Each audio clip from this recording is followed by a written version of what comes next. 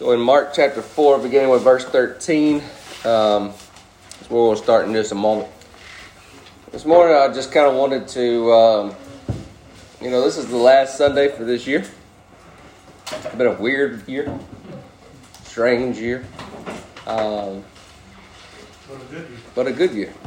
And I want to say it, or for us in this room anyway, I don't feel like it ever took us off guard though. Like it seemed like we were always prepared. It was like Abba was always telling us 1 week at a time what we needed to know for the next day, right? For the next week. It was like he was always giving us the manna, right? He is the manna, right? He said he is that bread of life. He is that manna to give us.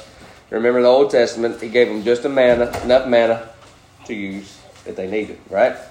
And so he gave us that. As I was thinking about this past year, he gave us what we needed, right? Right before we were shut down, he was already leading us into intimacy with him and showing us how to get in that secret place with him because he knew we were going to need it. He knew that to teach us not to focus on the things around us or our circumstances or what's going on, but the focus shifted to him, right? And then he just took us through that whole little journey of just, it was never in chaos. We were never like, what are we going to do? It was never any of that. You know, we hear a lot of people talking about that, but it was never that for us. And so I'm just thankful for that, right? And it's still chaotic, and it's still chaos in this world. There's still decisions that have to be made. There's still things every day that we fight. But our war is not against flesh and blood, right? It's against the principalities and rulers and darkness of this world. So we got to learn how to fight, number one. First, we had to learn how to be in intimacy. And from a place of intimacy comes a place of authority. So if we go out there trying to throw our authority around, not knowing Abba and intimacy, we're going to look like the 7 sons of Sceva and run off naked. And I don't think we want to do that, right? So just thinking about over the past year, just if I could culminate, I'm trying to, in my sermon today, with what we're going to talk about today, was I wanted to kind of recap some highlights from this past year, but also point us to the future, okay? So I wanted to tie that in together. One of the passages, half of the passage that we're going to read in just a moment, we already read just a few weeks ago. We've studied it before many times. But then we're going to go on into the rest of that passage. So we're halfway picking up in the story today where Jesus is telling this parable of the seed. But I want you to pay attention to what he's doing in us, because everybody in this room is not on the same page, right? We're not where everybody is, okay? I'm at a place in my walk with him. You're at a place with your walk with him. And the beauty of it is he meets you where you are. I don't have to hurry up and get where Brent is so Papa will finally speak to me. Does that make sense? He's going to invade. That's what he did. That's what we just had Christmas. He invaded the darkness. He invaded the darkest most time, right? 400 years of silence, and he enters. They think God has given up, right? Not only does he enter in this world, and he doesn't do it with fanfare, he enters into a stable, the stinky places, right? And all throughout that whole journey, he invades the stinky places, the bad places, the cross, right? The worst of the worst. What we created the cross as execution, as judgment, right? And he even enters into that place. So the beauty is this morning, he's entering and he's meeting you where you are, in your darkest, in your lowest, in the meek and the mire, in all that. That's where he's meeting you, right? But the beauty is he doesn't want to leave you there either. The beauty is he's taking you wherever you are now, and he's projecting you to the future for what he has for you. Okay? So let's read Mark chapter 4. And I'm reading out of the Passion Version. If you don't have one of those versions, just get out the Bible app and just go to TPT, the Passion Translation. And you can follow along there. There's some key words in the Passion Translation that I'm going to point out, and so it'd be good just to highlight them in the Bible app if you have one. If not, you can just take some notes if you need to. But verse 13, remember, we're coming in the middle of this story. Jesus just described this parable. Now he's explaining the parable to them. Then he said to them, if you don't understand this parable, how will you understand any parable? Let me explain. The farmer sows the word as seed, and what falls on the beaten path represents those who hear the word. But immediately Satan appears, snatches it from their hearts, and the seed sown on gravel represents those who hear the word, receive it joyfully. But because their hearts fail to sink a deep root into the word, they don't endure for long. For when trouble or persecution comes on account of the word, they immediately wilt and fall away. And the seed sown among thorns represents those who hear the word, but they allow the cares of this life and the seduction of wealth and the desires of other things to crowd out and choke the word so that it produces nothing. But the seed sown on good soil represents those who open their hearts to receive the word and their lives bear good fruit. Some yield a harvest of 30, 60, even 100 times more than was sown. Then he gives them this other parable. No one lights a lamp only to place it under a basket or under the bed. It is meant to be placed on a lampstand. For there is nothing that is hidden that won't be disclosed, and there is no secret that won't be brought out into the light. If you understand what I'm saying, you need to respond. Then he said to them, be diligent to understand the meaning behind everything you hear. For as you do more, understanding will be given to you.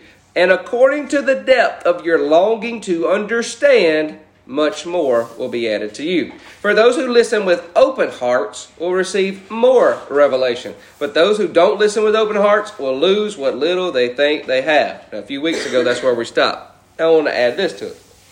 Jesus also told them this parable. God's kingdom realm is like someone spreading seed on the ground. He goes to bed, he gets up day after day, and the seed sprouts and grows tall, though he knows not how. All by itself it sprouts, and the soil produces a crop. First, the green stem, then the head on the stalk, and then the fully developed grain in the head. Then, when the grain is ripe, he immediately puts the sickle to the grain, because harvest time has come. Father, I pray you open our eyes, reveal truth to us, and change us from the inside out. So Mark chapter 4, what is this passage saying? It's basically a half a parable we read, and then we read 2 more parables. So out of that, what does this passage say about God?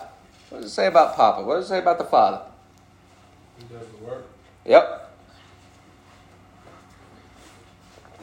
What else?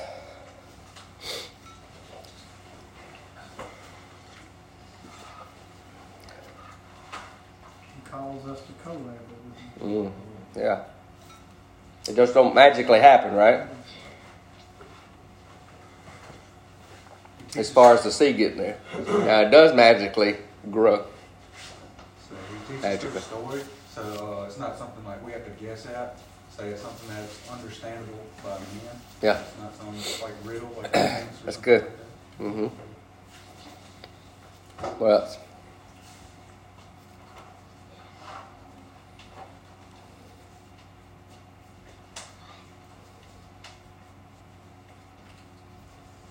There's deeper revelations of what he wants you to know. Mm-hmm. If you listen and you keep listening and keep trying to understand, the more you will understand. Yeah. It's good. That doesn't magically happen either. I think, while more to the point that he does the work, while he's doing the work, he puts us at rest. Mm. So he's got the farmer asleep.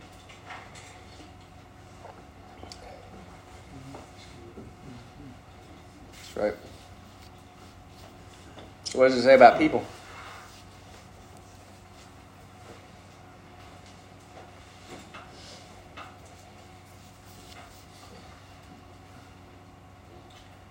You gotta make sure our hearts are open. Yeah. To receive seed. That's right. How much we receive is kind of up to us. That's right. If you have to have the heart in the right place for it to grow. That's right. We have the tools needed. Like he said, he had a sickle in the offices. That's right.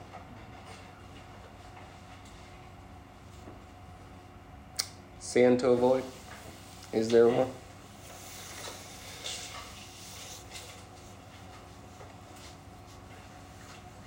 Don't put a basket over our life.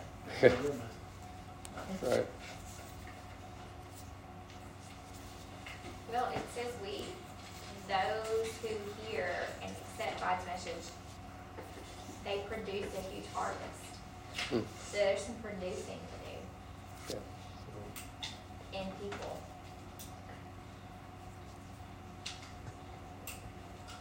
I think part of the sin would be to judge the soul before you grow the seed. So if you judge it and say that's not going to produce anything, You're not going to throw the seed. you know, sow it there. Yeah.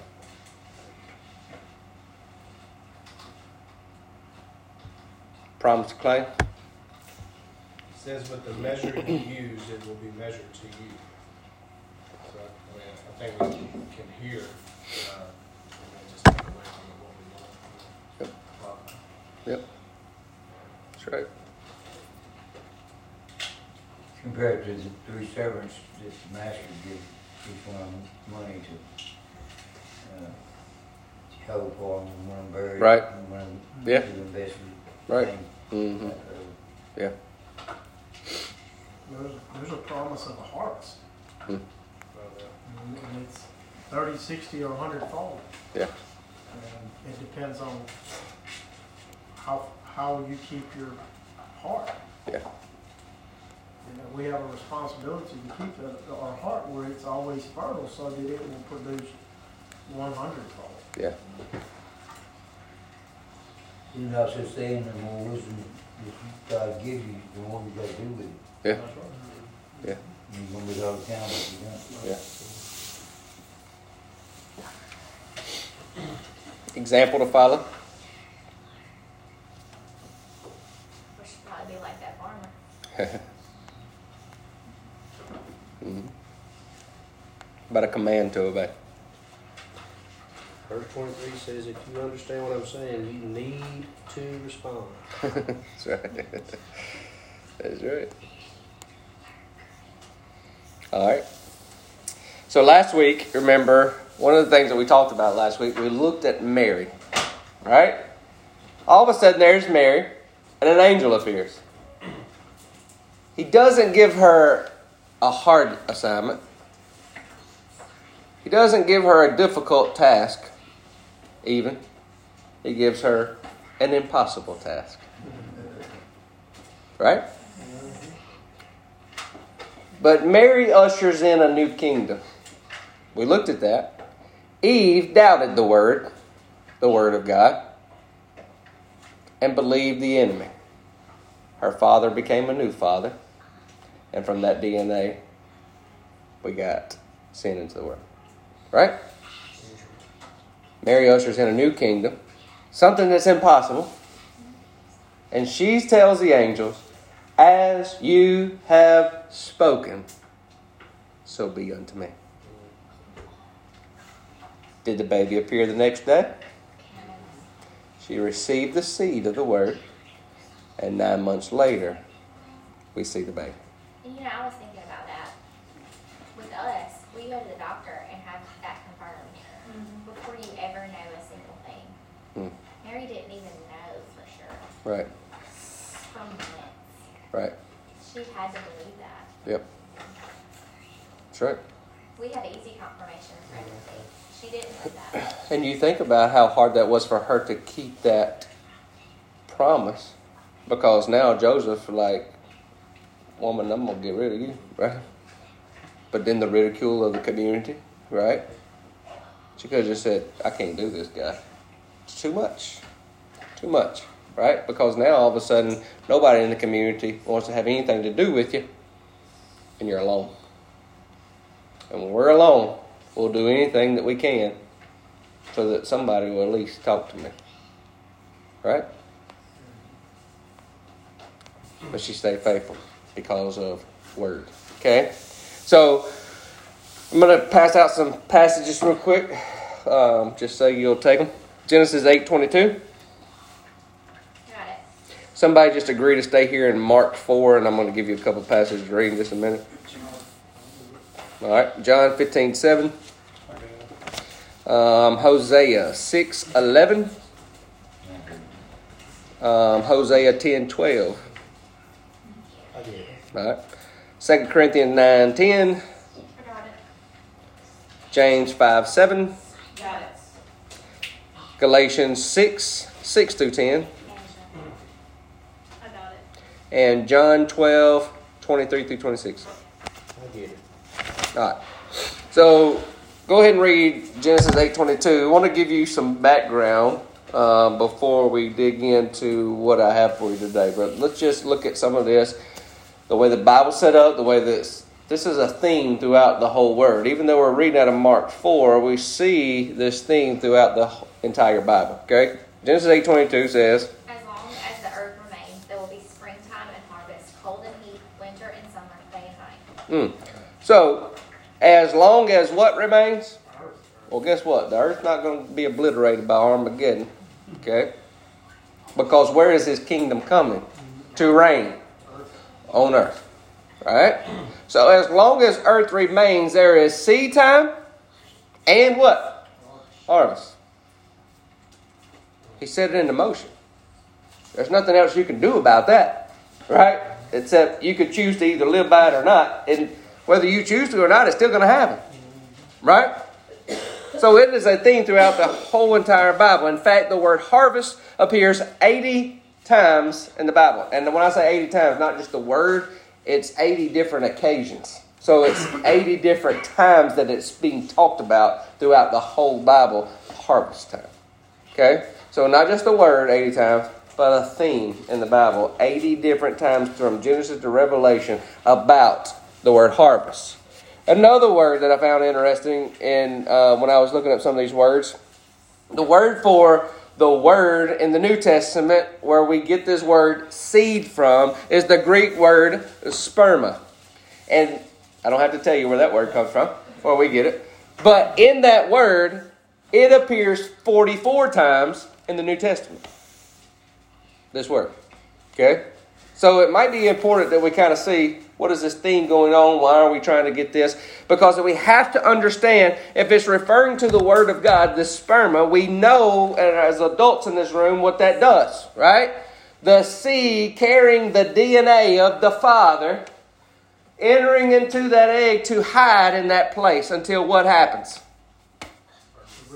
The reproduction takes place. And it grows. It doesn't happen over. I didn't get this size, by laying around. Well, I mean, I probably did. But bad example. I didn't get this size.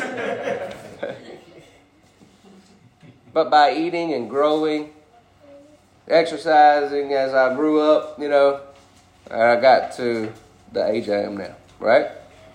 I didn't just happen up at Glenwood that day and look like this, right? It was a growth. And it started as a seed. Okay? Carrying that DNA, hiding in that place, hibernating in that place, so to speak, until it comes out. Now that, what I just explained to you, is what happens 44 times in the New Testament. That expression. Okay? So 44 times in the New Testament is trying to get you to understand how kingdom operates.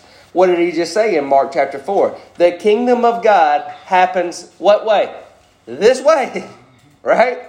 And then throughout the rest of the New Testament, not just Jesus, but all throughout the rest of the New Testament, that, what I'm explaining to you, which is the same word that's used here, the sperma word in the Greek, that is used right here in Mark chapter 4, is used throughout the rest of the New Testament to describe the Word of God to you. That it comes in seed form, and it has to be a growth period, and sometimes you may not see it, and sometimes you may not know, did the seed really work? But if you trust in the seed, right, it will flourish, okay? So Mark chapter 4, verse 13. Somebody read that one to us. Who was going to do the Mark verse? All right. So Mark 4, 13. Repeat that for us. Then he said to them, if you don't understand this parable, how will you understand any parable? If you don't understand this one, you're not going to understand how kingdom operates. You understand what I'm saying? If we're going to operate in kingdom dynamics and the way the kingdom operates, Jesus says here, if you don't understand this one, then all the rest of them, you're just going to be trying to come up with some stuff. Right? You can come up with some stuff, and it can even make sense to some people. It may even make sense to you. But is it what I'm trying to tell you? Is it what I'm trying to get you to understand how the kingdom operates? And he says, once you understand this one, then you can understand all the other ones. Okay? So, a couple things. Verse 14 and 15 is the next two verses. Go ahead and read those. I want to point out this. Just make sure we understand in this background. Let me explain. The farmer sows the word as seed, and what falls on the beaten path represents those who hear the word, but immediately Satan appears and snatches it from their hearts. You say 14 and 15? Mm-hmm. Okay. So think about this. In Jesus' words, this is Jesus speaking. What is the word? He is, and it's seed form, right? So what is the seed in this parable? The word. The spoken word, right? What did Jesus tell Satan in the wilderness?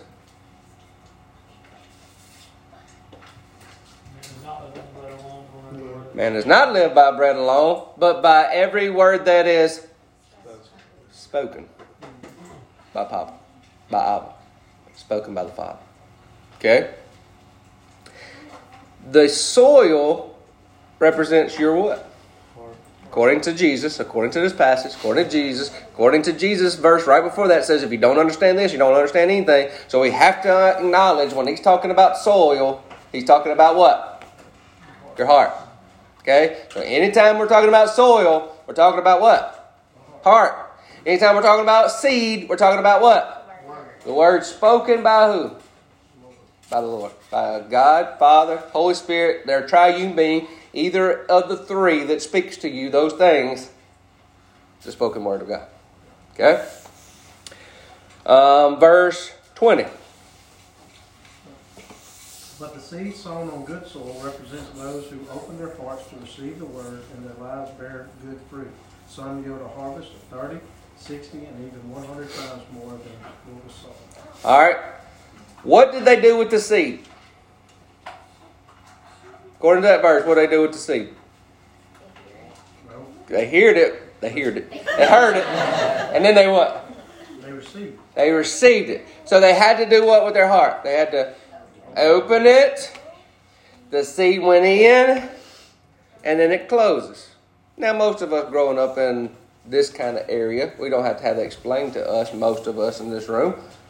But Jesus even explains it later on in John. What happens with a seed when it's buried for it to grow? It's a germinating process. And what happens when it germinates? The seed does what? It dies. So that it can what? Live. Okay? Now it says here in this passage that the person who produces this takes the word in, and obviously there's a germinating process. Means it has to hide the word, going back to Proverbs. I've hid your word in my heart that I may not sin against you, right? It goes into the heart and it is closed in. And sometimes it feels like death if we got to believe that word over what our circumstance is. If you don't believe me, you should have been there yesterday. Right? As your mama spoke and said, there were times that I wanted to give up. When I was reading the promises of God, I knew what God had told me. And then, in the middle of the night, Satan would say the word what? What if? And Miss Lori said, and I wanted to doubt. I wanted to believe the what if statement. Right? I wanted to believe the what if statement. But when she said she believed the word instead of the what if statement, she said there was something that happened on the inside of her, like a holy energy that she could not explain, to keep her going one step in front of the other to keep going. Feels like death to hold on to the seed sometimes. But when you hold on to the seed, life begins to come. You have to trust the process, though. Okay? So, verse 26 to 29. Jesus also told them this parable. God's kingdom realm is like someone spreading seed on the ground. He goes to bed and gets up day after day, and the seed sprouts and grows tall, though he knows not how. But all by itself it sprouts, and the soil produces a crop. First the green stem, then the head on the stalk, and then the fully developed grain in the head. Then when the grain is ripe, he immediately puts the sickle to the grain, because harvest time has come. All right. Notice the germinating process. Goes into the ground. It stays in the ground, right? It goes into the ground, it stays in the ground, which is the ground is the what now? The heart. So the seed is the word. So let's transform this from the farm to your house, to your temple. You're the heart. Got your heart? You let the seed in. Okay? But then it's a growing process. In that germinating process, it's a growing process. And sometimes, notice, if we use an ear of corn, it starts sprouting up, right? We got corn all around here. You should be able to get this in your head and be able to acknowledge that. It sprouts up just a little bit, right? And it continues to grow. Get a bigger stalk, bigger stalk. Then you have a little ear coming out, right? You take it out prematurely, you might have 1 or 2 kernels on that thing. The rest of it just looks like crap, right? You ain't going to want to eat that. Who wants that? It's not producing anything yet. Even though it looks like it's starting to produce, it's not the full thing, right? It's not the full effect. But when it's ready, and then it's prime and ready to be taken in, to harvest in, it's full, right? That one seed turned into many kernels. Correct? All right. So, if you planted a seed, though, go out there, we plant a seed, and every day we go out there, so excited. We planted a seed, right? We trusted that seed. It's going to bring us a great harvest. We go out there every day and we dig it back up and look at it and see if there's anything happened. Nope, nothing happened today. All right, put it back in. Go out there the next day. Hurry up, run out there, dig it back up. You've ruined the whole process. You stopped it, actually. You stopped the process. You stopped it from happening. In fact, not only was the seed stop, it's null and void. You see what I'm saying? But we do that so often with the seed, with the word, with the promise of God. Is it happening? Is it happening yet? I'm standing on the promise. I'm standing on the promises. Is it happening? Is it happening? Dustin said a key word a while ago when we were reading that. Where's the farmer at during this process? He is not going out there every day and digging it back up. He may look out and say, boy, that's looking good. But he ain't looking at down here. He's resting in what the Father's doing. Okay? Knowing that the Father is doing way more than one thing. The Father's doing many things. Farmer don't even understand how it's working. He just knows it works. And you don't even have to understand how the Father's doing it. You just trust, just like Mary. She didn't have to understand how it was going to happen. She just says, so be unto me as you have spoken. I receive it. Right? She didn't have to have it all figured out. She didn't have to know the whole thing. She trusted in the promise of the word. Okay?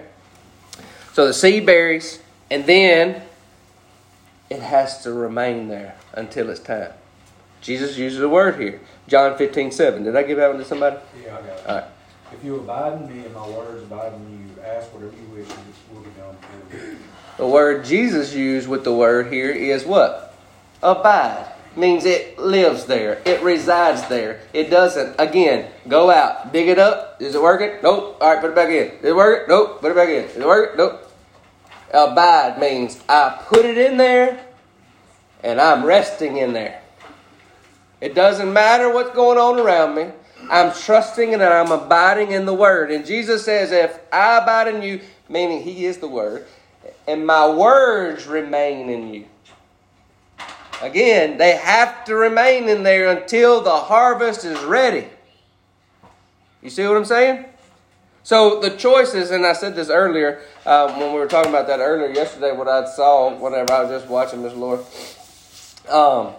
DNA changes, right? You've been regened. We talk about that all the time. The New Testament word there is the Greek word geneho, means you've been regened. Okay? Meaning your old father, the father of lies, that was your father. But your new father has regened you. Okay? Meaning I do not believe the lie. Remember, both kingdoms, the kingdom Satan's running here and God's kingdom running here. Remember, Satan can only replicate. He can't create. So he has to replicate whatever the Father has already established. So what he has to do is get you to believe, because that's how kingdom operates. You believe the word and then let it roll. Same thing with the father of lies. And that's what you were born with. But when you believe, that's why you must believe. Romans says, believe in your heart and confess with your mouth. When you believe in your heart, it's taken the seed into the heart. You've opened it up to receive it. Now all of a sudden you've been born of a new nature. You have been regened. A new DNA, if you will, has been set up, and it's because of your choice. Guess what happens from that day forward? As you continue to make the right choice, following His Word, guess what happens? It continues to grow in the DNA of Papa. That's what begins to happen. And it's all because you're choosing that life for you, okay? So, before we keep going, play a video. And I show these a couple of times, and we've done Bible studies by them. But the Bible Project, I want you to see this one. It's talking about the tree of life. The choice that we have, because this is how we operate from the very beginning. Okay? I want you to see this. And then we'll keep talking. Just kind of gives you a visual. You can see visuals, I think, that helps you out. The story of the Bible begins in a garden, where God and humans live together. And the biblical authors want us to see this garden as a type of temple.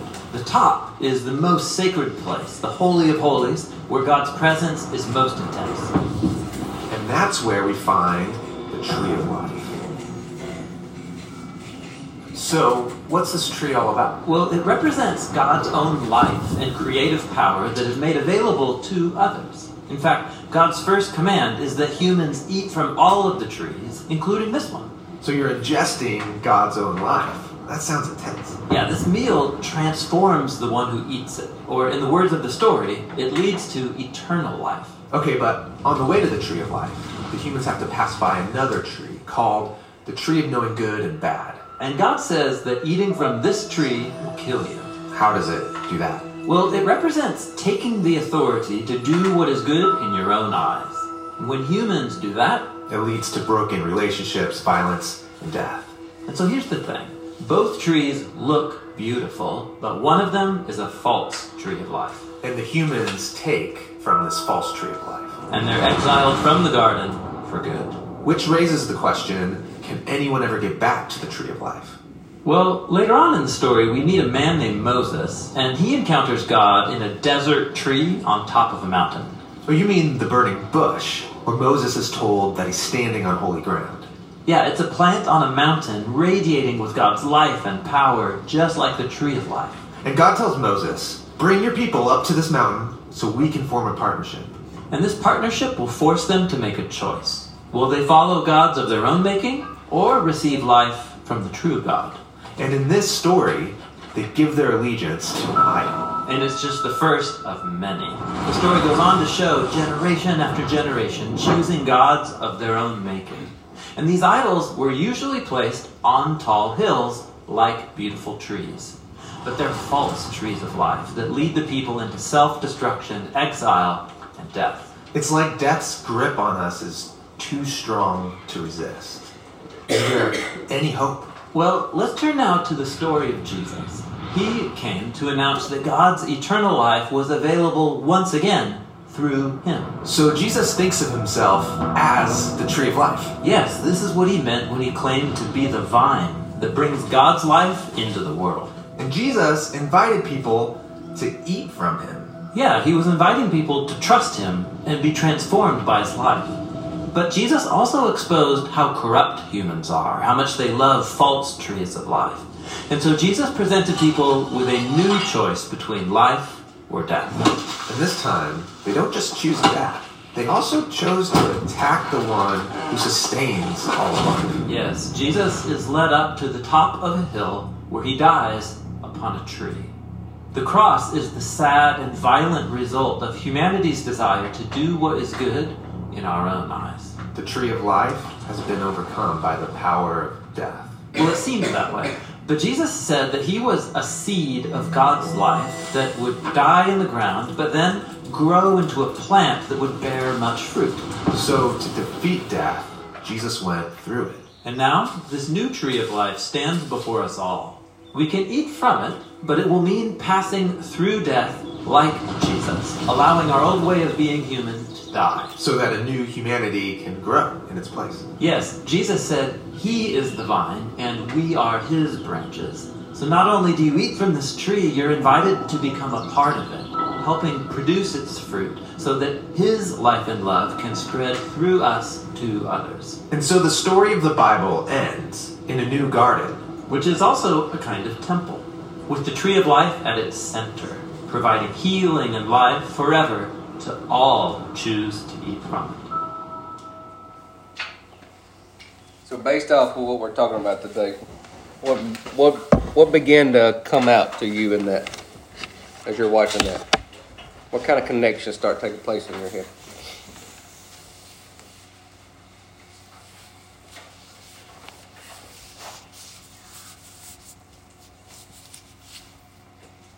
I've never heard it explained that way, but it's touching. Yeah, it's good, ain't it?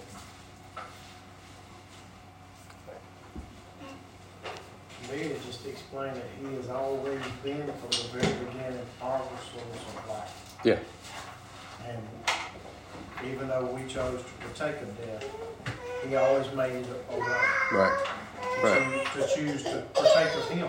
Right. And now that life is within us. That's right. That's what's so amazing. That's right.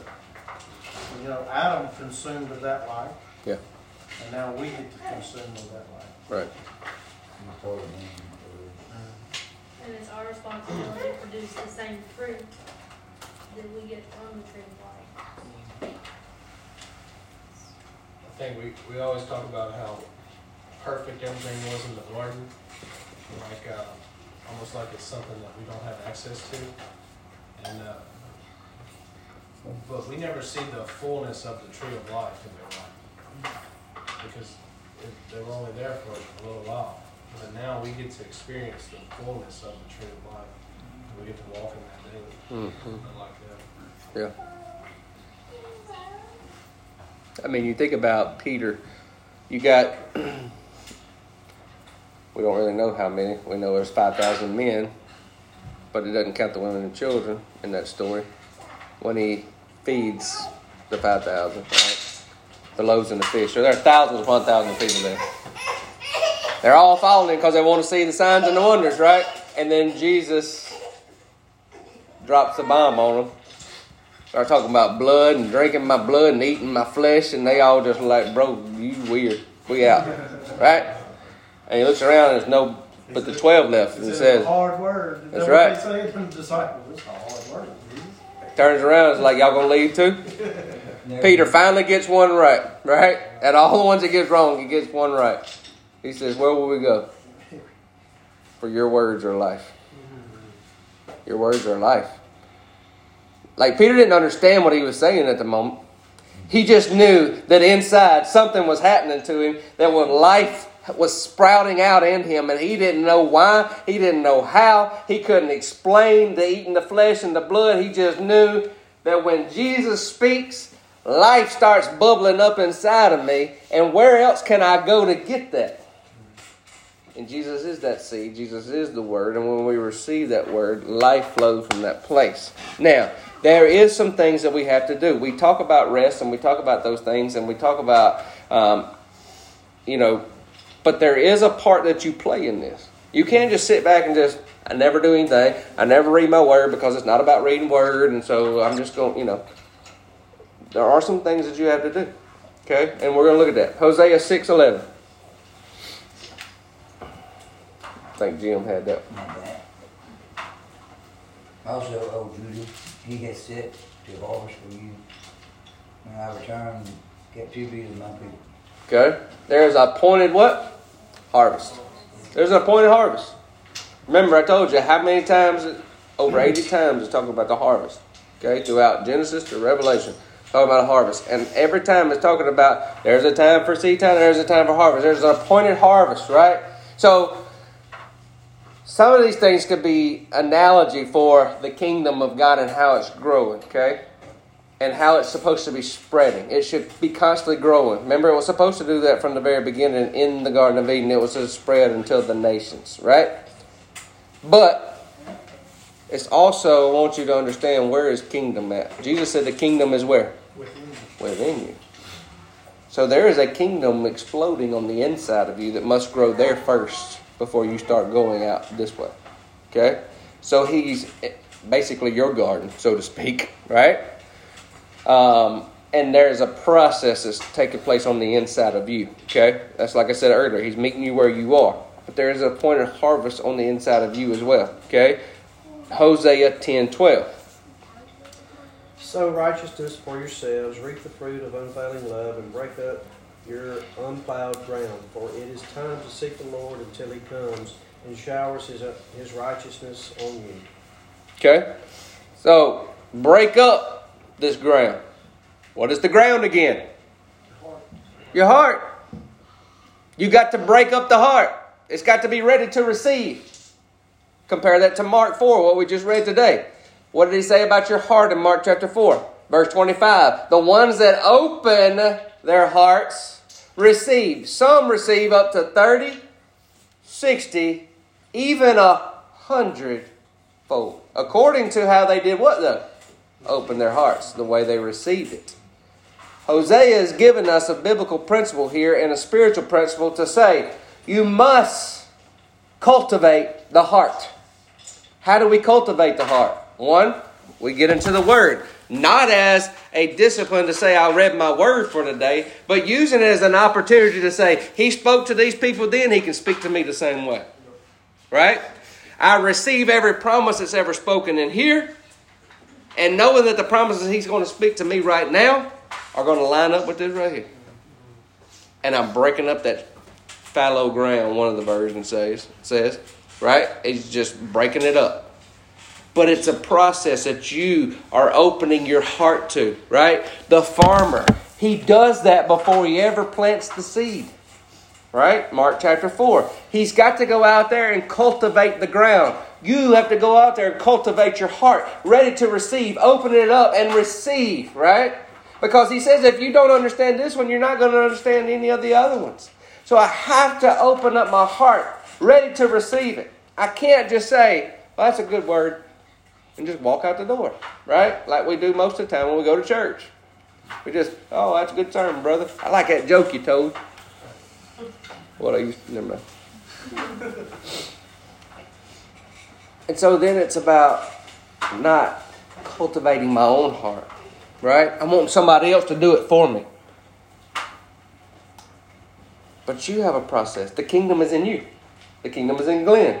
It's up to Glenn when he wakes up in the morning. Is he going to cultivate that heart and say, and wake up with his focus on, but this is your day, right? Just to wake up and say, here we are again in your presence, right? I'm cultivating that. I'm opening my heart to that. I'm opening my heart ready to receive that, right? If I don't ever do any of that and get myself in a position to receive, when are you going to receive? You're not. It's going to be choked out by the cares of this world, the passage says.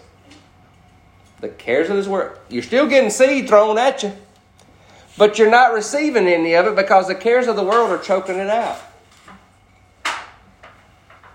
So there's a process that you must play in this where you're cultivating your heart. You're getting in a place where you can receive the Word.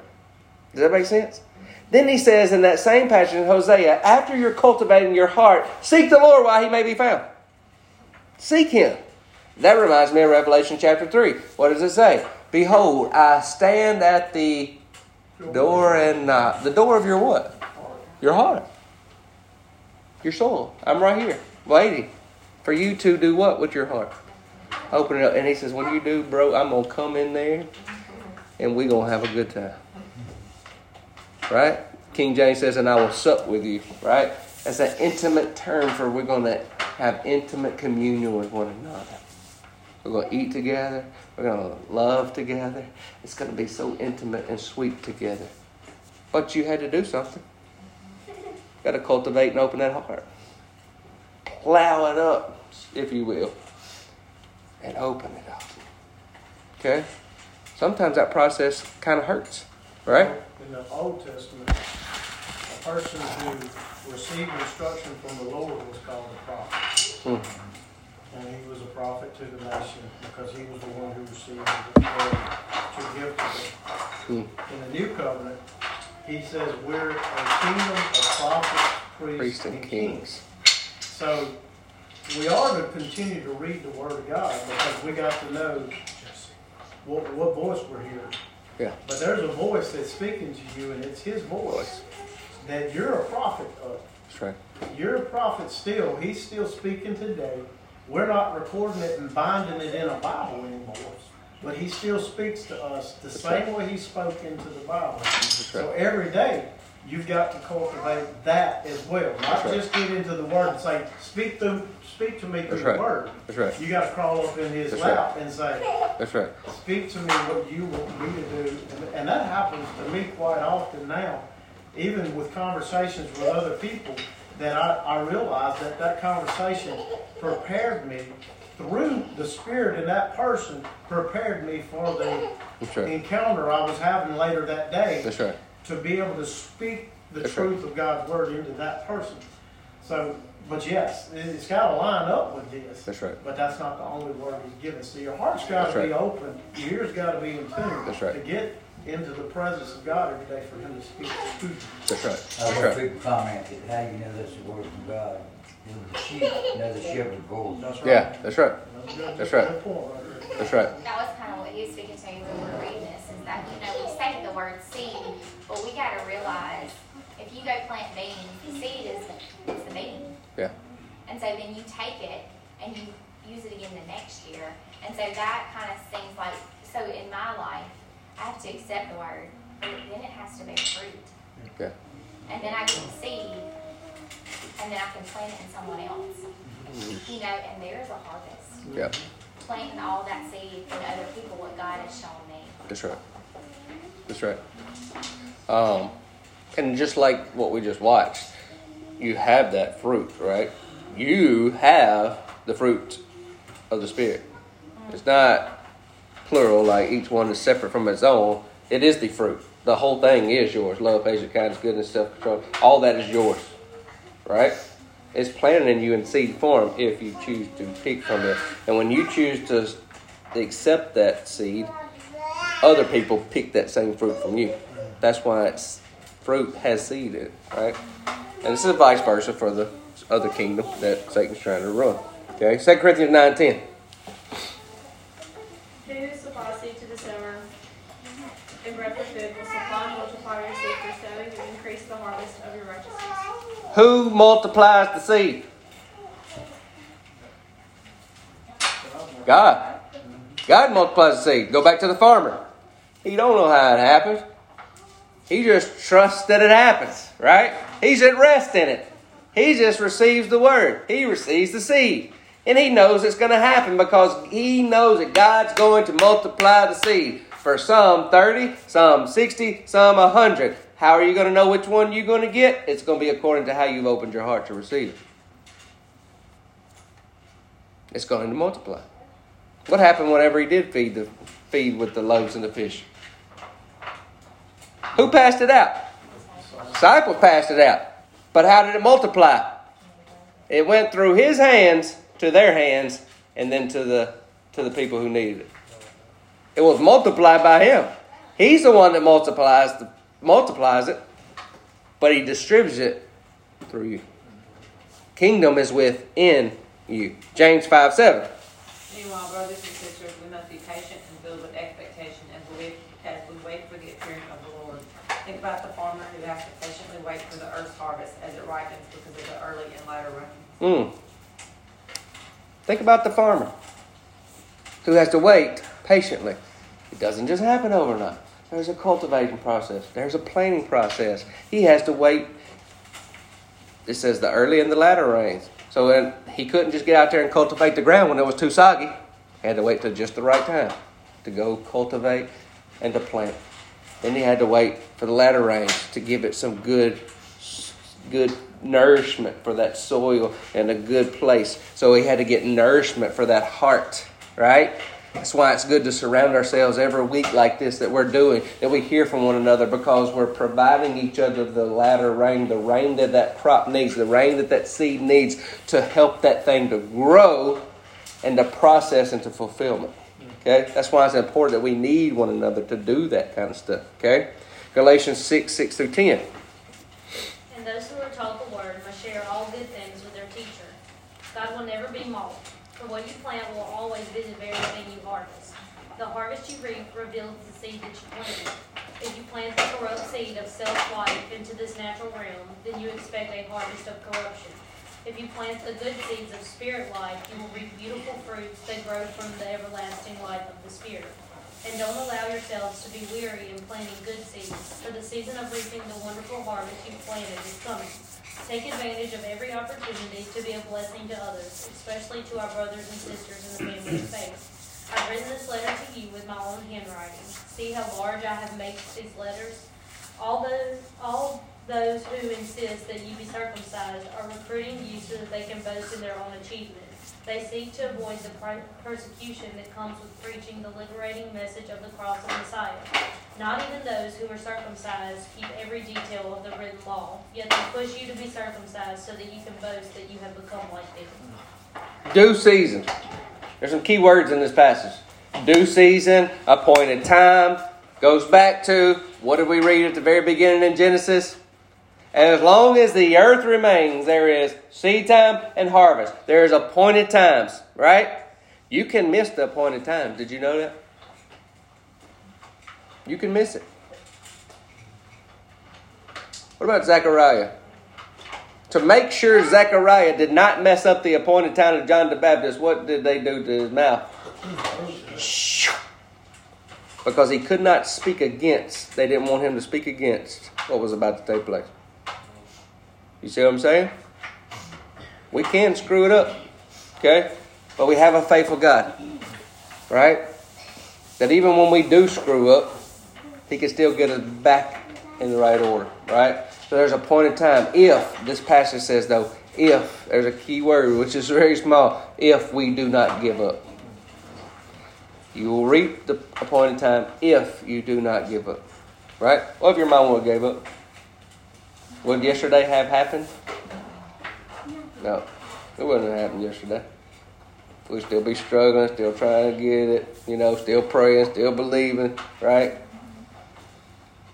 And then we grow weary and we give up. And then there's nothing to show for it, right? Just a bunch of heartache. And that's it. But your mom believed in a point in time. Right? Because she told me many times. I'm just believing. Right? God didn't tell her the date or the hour it would be done. She just knew the point in time was coming. Right? So it's a beautiful. And so, if we do not give up, we will reap the harvest. Now, John chapter 12, and we're going to wrap this up. John 12, 23 through 26. He replied to them, "Now is the time for the Son of Man to be glorified. Let me make this clear. A single grain of wheat will never be more than a single grain of wheat unless it drops into the ground and dies. Because then it sprouts and produces a great harvest of wheat, and all because one grain died. The person who loves his life and pampers himself will miss true life.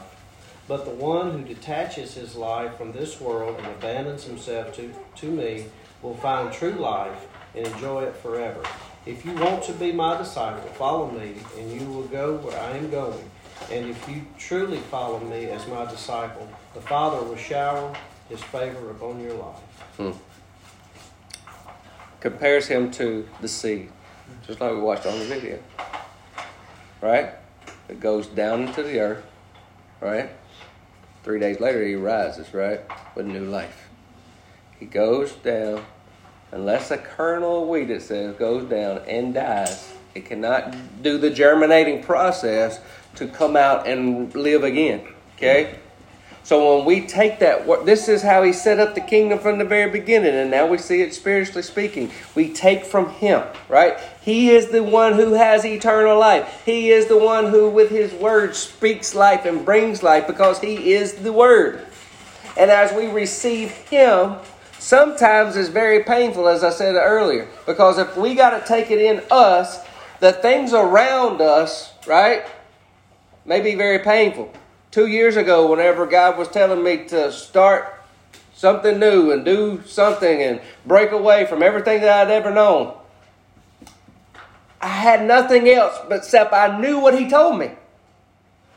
I had nothing else around me to point to me to say, yep, this is all going to work out.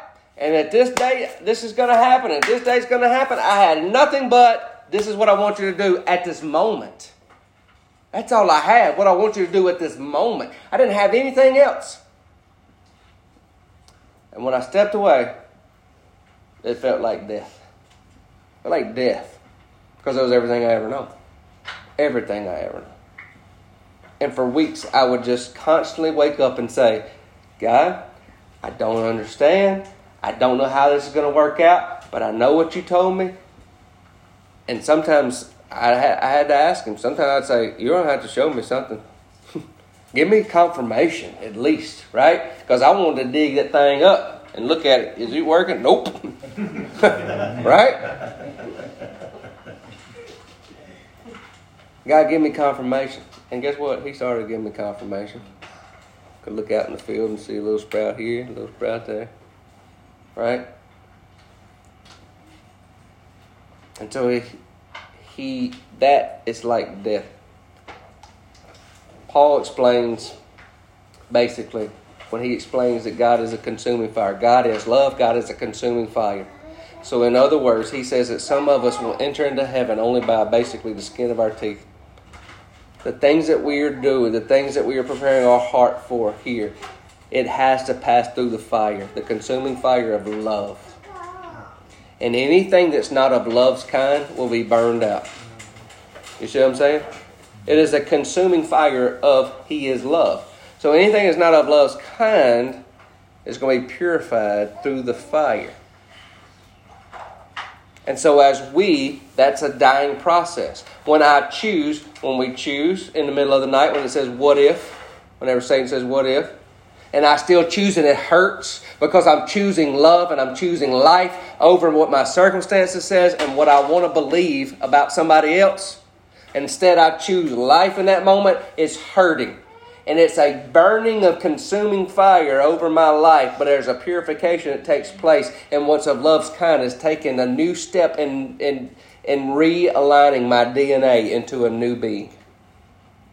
But it's also how the kingdom operates, that process that's taking place in me, that new DNA that is being set up is going to go from the next generation down.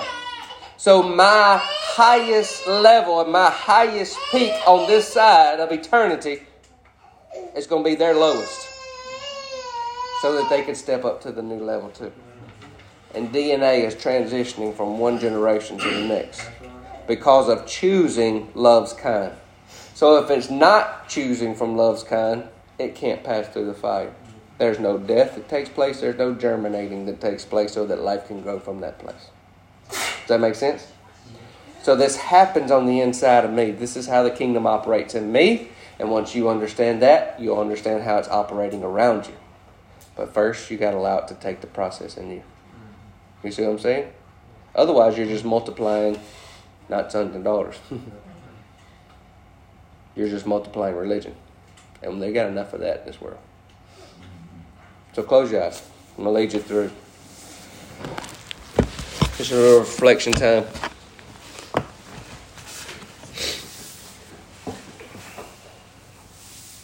Picture it as if you're walking up to the gates. It's your time. Father, Son, Holy Spirit come running out to greet you.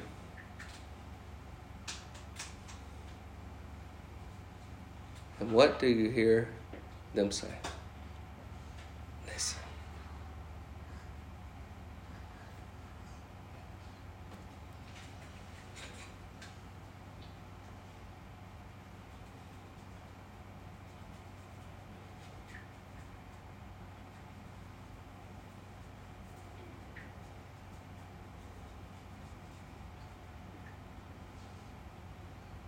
I see smiles, I see laughter, I see joy, I see dancing.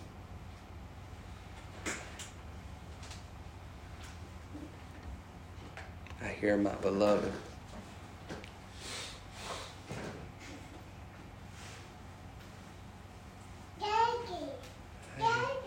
I hear you are my joy.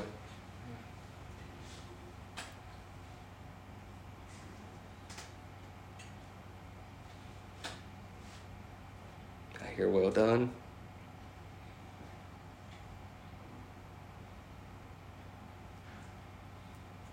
The things that you're hearing are the things that the Father is speaking over you today.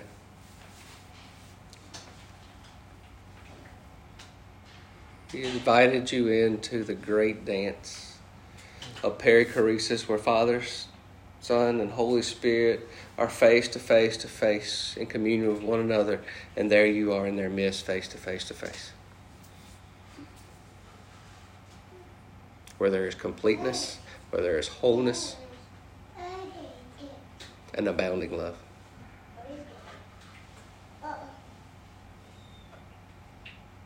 We know that from His Word. But to live from that place, to live from experiencing this, is according to how you've opened your heart and received that Word. Some in this room will experience it 30-fold. You'll know it just enough to get you to heaven. God doesn't speak to me. I just believe this to get my ticket. Some of you in the room will believe it 60-fold. You believe it, but sometimes the world just makes you doubt it. And you go back and forth, back and forth. See some leaps of faith, then back, leaps of faith. And some of you just receive the Word for what it says, no matter your circumstances. Walking through the fire. Everything of love kind comes with you, and you receive it 100-fold. Where you realize the kingdom is within you, and the kingdom flows from you. And you're rising up and taking your place as sons, as Paul says.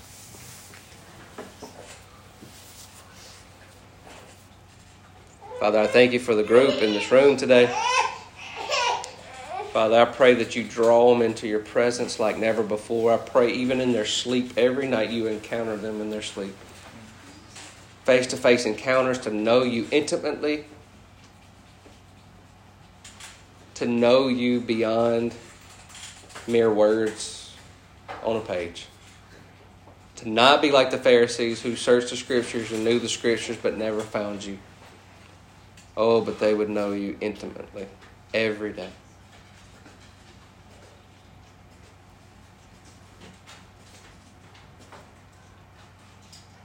Lead them in the paths of righteousness for your name's sake, to all life. That they cultivate their hearts, that they wake up in the morning, from the time they wake up to the time they go to bed, cultivating an atmosphere of worship, of intimacy, of wanting to know you more, of desiring you more. And that 2021, despite the circumstances this world goes through, that they walk and complete confidence in your love, complete confidence in your word.